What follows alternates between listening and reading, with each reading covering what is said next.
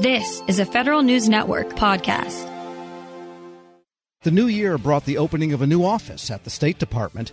It's called the Special Envoy for Critical and Emerging Technology, and it has a long list of responsibilities. For what they are, Ambassador-at-Large Nathaniel Fick. Mr. Fick, good to have you with us. Great to be here, Tom. Thanks. And the Deputy Envoy, Dr. Seth Center. Dr. Center, good to have you. Great to be here. Thanks so much. Special Envoy for Critical and Emerging Technology. What is that? What is the goal and purpose of this new office? Ambassador Fick? So the purpose of the office is to integrate and elevate the United States approach to technology diplomacy all around the world. We're involved in a global competition in everything from cybersecurity to trusted telecommunications to quantum computing to biotechnology. And this is an effort to make sure we have senior diplomatic representation, that we're getting the United States engaged and leading in all of these technology areas around the world.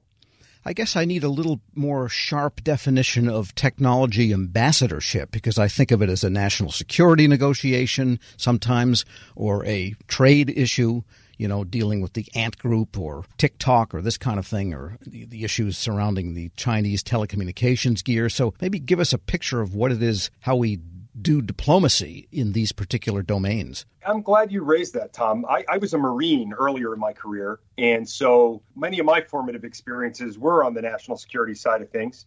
And I think it's essential that we not over-securitize technology out of the gate.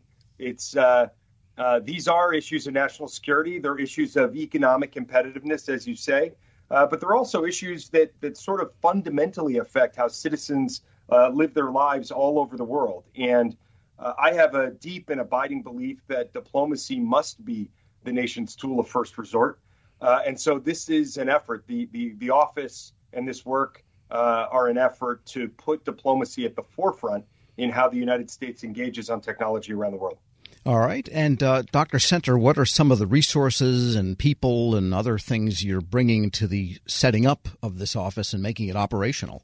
Sure. So let me just set the stage briefly for you, Tom, put this in a little bit of a larger context.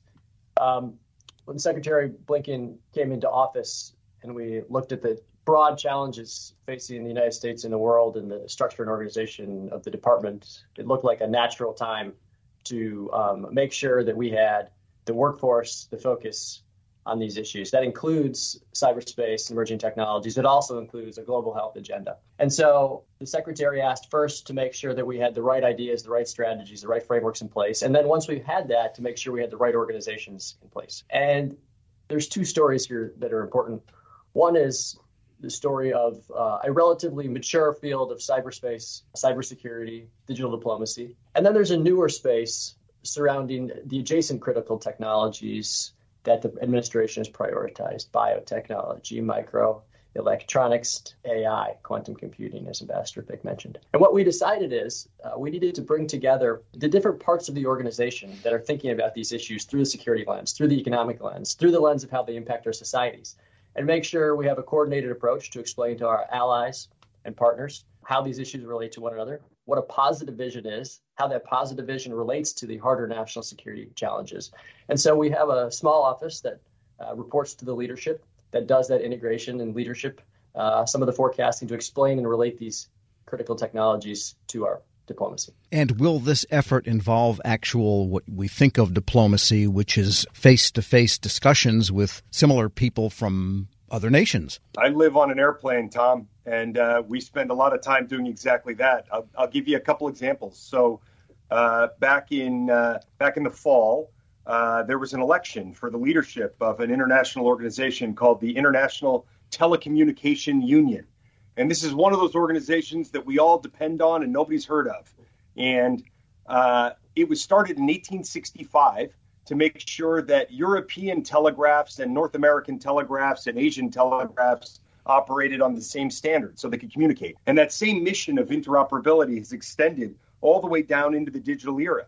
And so now the mission of the ITU is digital connectivity, advancing inclusive, interoperable, secure digital connectivity for people all around the world.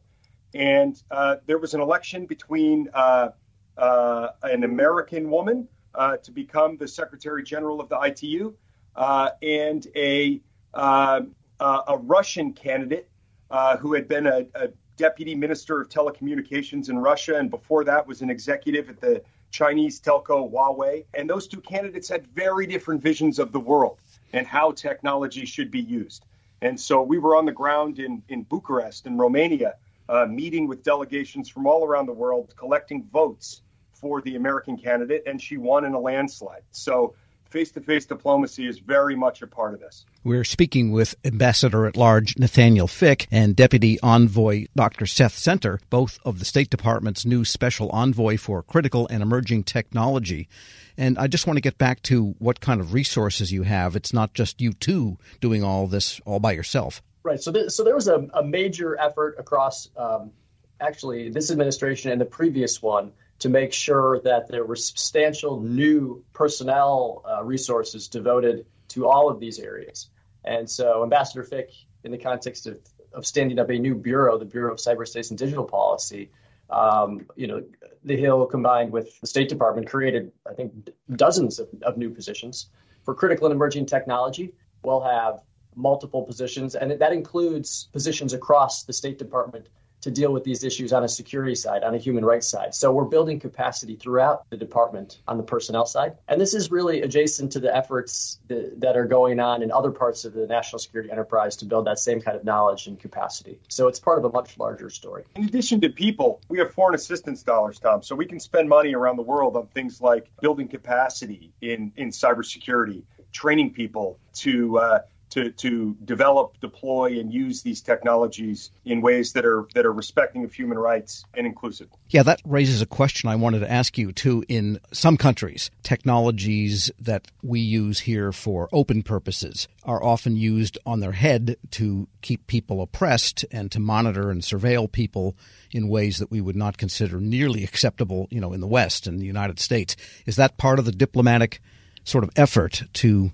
maybe, as you mentioned earlier, change people's minds? It is. As you say, there are different views of how technology should be used by governments, and we are advancing a view that is based on a foundation of American values and our respect for human rights. And so it infuses everything we do, every aspect of the policy, and we think it's really important that we not only see things through a lens of competition with China or Russia, but that we articulate a positive, compelling, attractive, affirmative vision for the role of technology in societies so that people can join us, because we can't do this alone. We need it's the proverbial big tent, and we want large groups of countries viewing and deploying technologies in ways that we do. All right. And just for other people in the government, you two present kind of the classic situation of career and recently appointed working together to try to get something done. And I just want to get a quick indication of your backgrounds.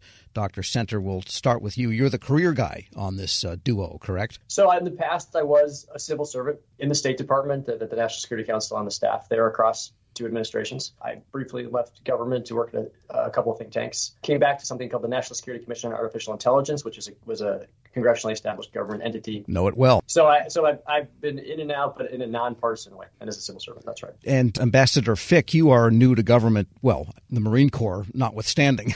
It's better to travel by State Department jet than Osprey, I suppose. But you are new in this sense to the government. I am, yeah. After a stint in the Marines after college, I spent the bulk of my career in venture capital and in company building, and I built a technology business in the cybersecurity space, and so really jumped at the opportunity to get back to public service. And the security guards at the State Department laugh at me because I skip through the turnstile in the morning. I'm just incredibly grateful to be here and to be a part of this bigger mission. And that big clock on the wall there, is that working way up high, like that airport-style clock in the lobby? It is, actually, yes. And I use it. I reference it sometimes to say that we're in a race with respect to these technologies, and we should all hear physically and metaphorically the ticking of that clock. And just a final question. It seems like you have support from the very top from Secretary Blinken, and that's kind of an important ingredient for carrying forward, isn't it, that level of support? Absolutely. Our efforts we report directly to the Deputy Secretary of State. We have incredible support, both in terms of resources and also kind of moral support This is one of the Secretary's top priorities, and we really appreciate the endorsement and the support that we've gotten. It makes everything possible. Ambassador-at-Large Nathaniel Fick, thanks so much for being with us. It's an honor. Thanks. And Dr. Seth Center, Deputy Envoy, thank you very much. Thank you, Tom. And they're both at the State Department's new Office of the Special Envoy for Critical and Emerging Technology. We'll post this interview at federalnewsnetwork.com/Federal Drive. Hear the Federal Drive wherever you are. Subscribe to the podcast version wherever you get your shows.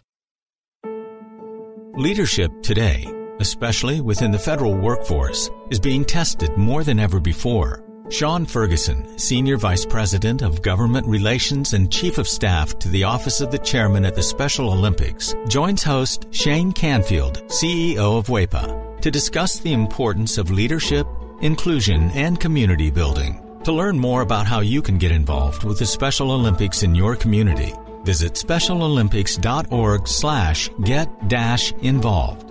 Hello, and welcome to the Lessons in Leadership podcast. What are some of the biggest lessons that you've learned working with that community? Shane, it's almost immeasurable. The things I've learned since I've been with Special Olympics.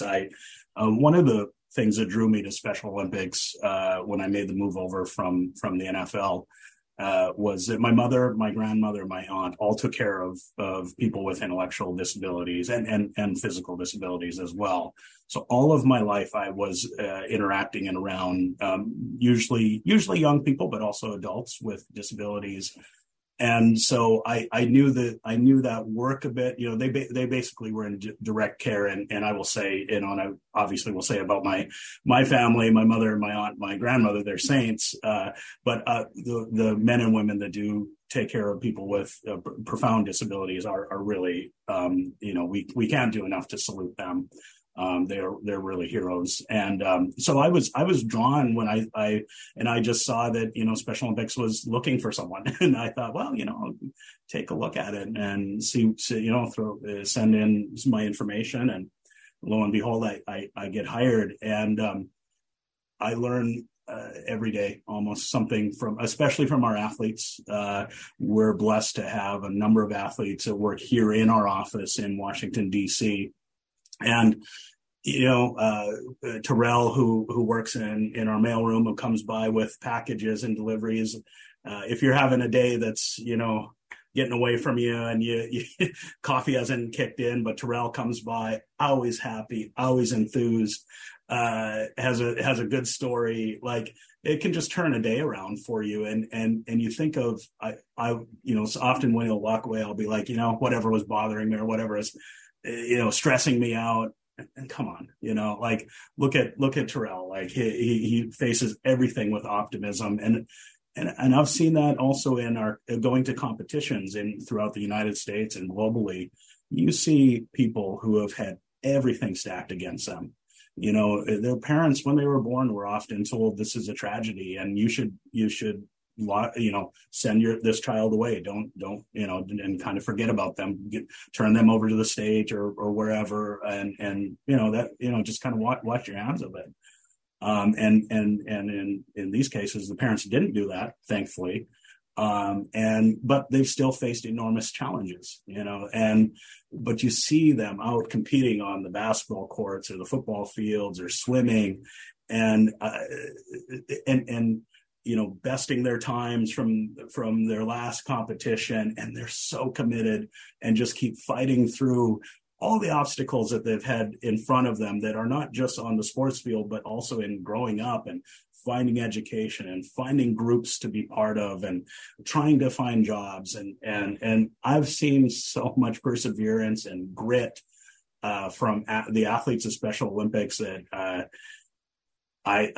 Tim Shriver, my boss, the chairman, says all the time, and I couldn't agree with him more, we get more than we give working with Special Olympics. And thank you for your very kind words about the work I do and we do, but we're the lucky ones.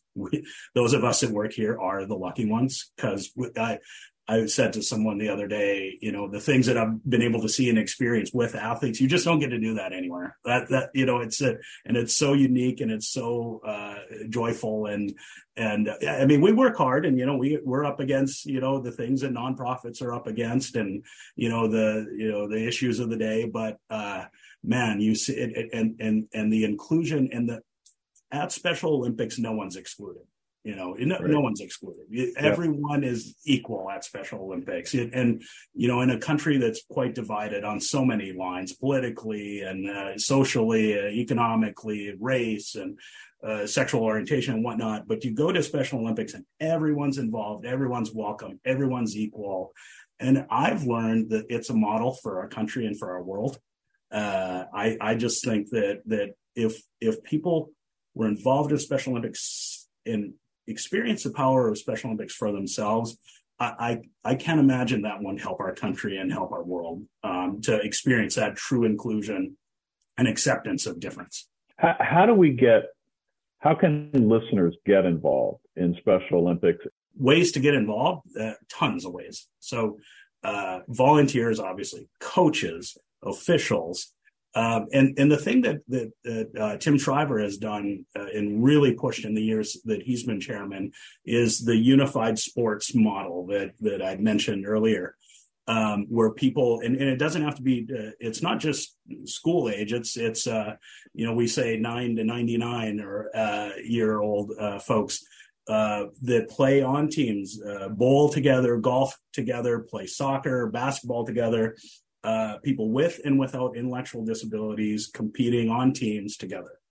And that is, I think, when you go back to the founding of our organization, what Mrs. Shriver was trying to do was to create inclusion opportunities for people with intellectual disabilities. And you see it at these unified sports events where people with and without are playing together. We still have traditional teams where it's all people with intellectual disabilities competing with other teams, all intellectual disabilities. But this model of inclusive sports and inclusive leadership programs and whatnot, I think is truly revolutionizing and changing the way people see others with intellectual disabilities. That's just that's what we're trying to do. We're trying to bring people together and bridge difference and celebrate differences, and that our athletes, man, are some of the grittiest people that you will meet, and there's a lot to learn from our athletes, and playing sports with them and interacting is how you'll learn it. Check us out at, specialolympics.org on our website. That will link you to your local program. You can follow through the clicks of how to get involved and what's closest to you. You'll enjoy it. I can promise you that. Well, thank you very much, Sean. And to everybody listening, I'm Shane Canfield, CEO of WEPA, and we'll talk to you next time on the Lessons in Leadership podcast.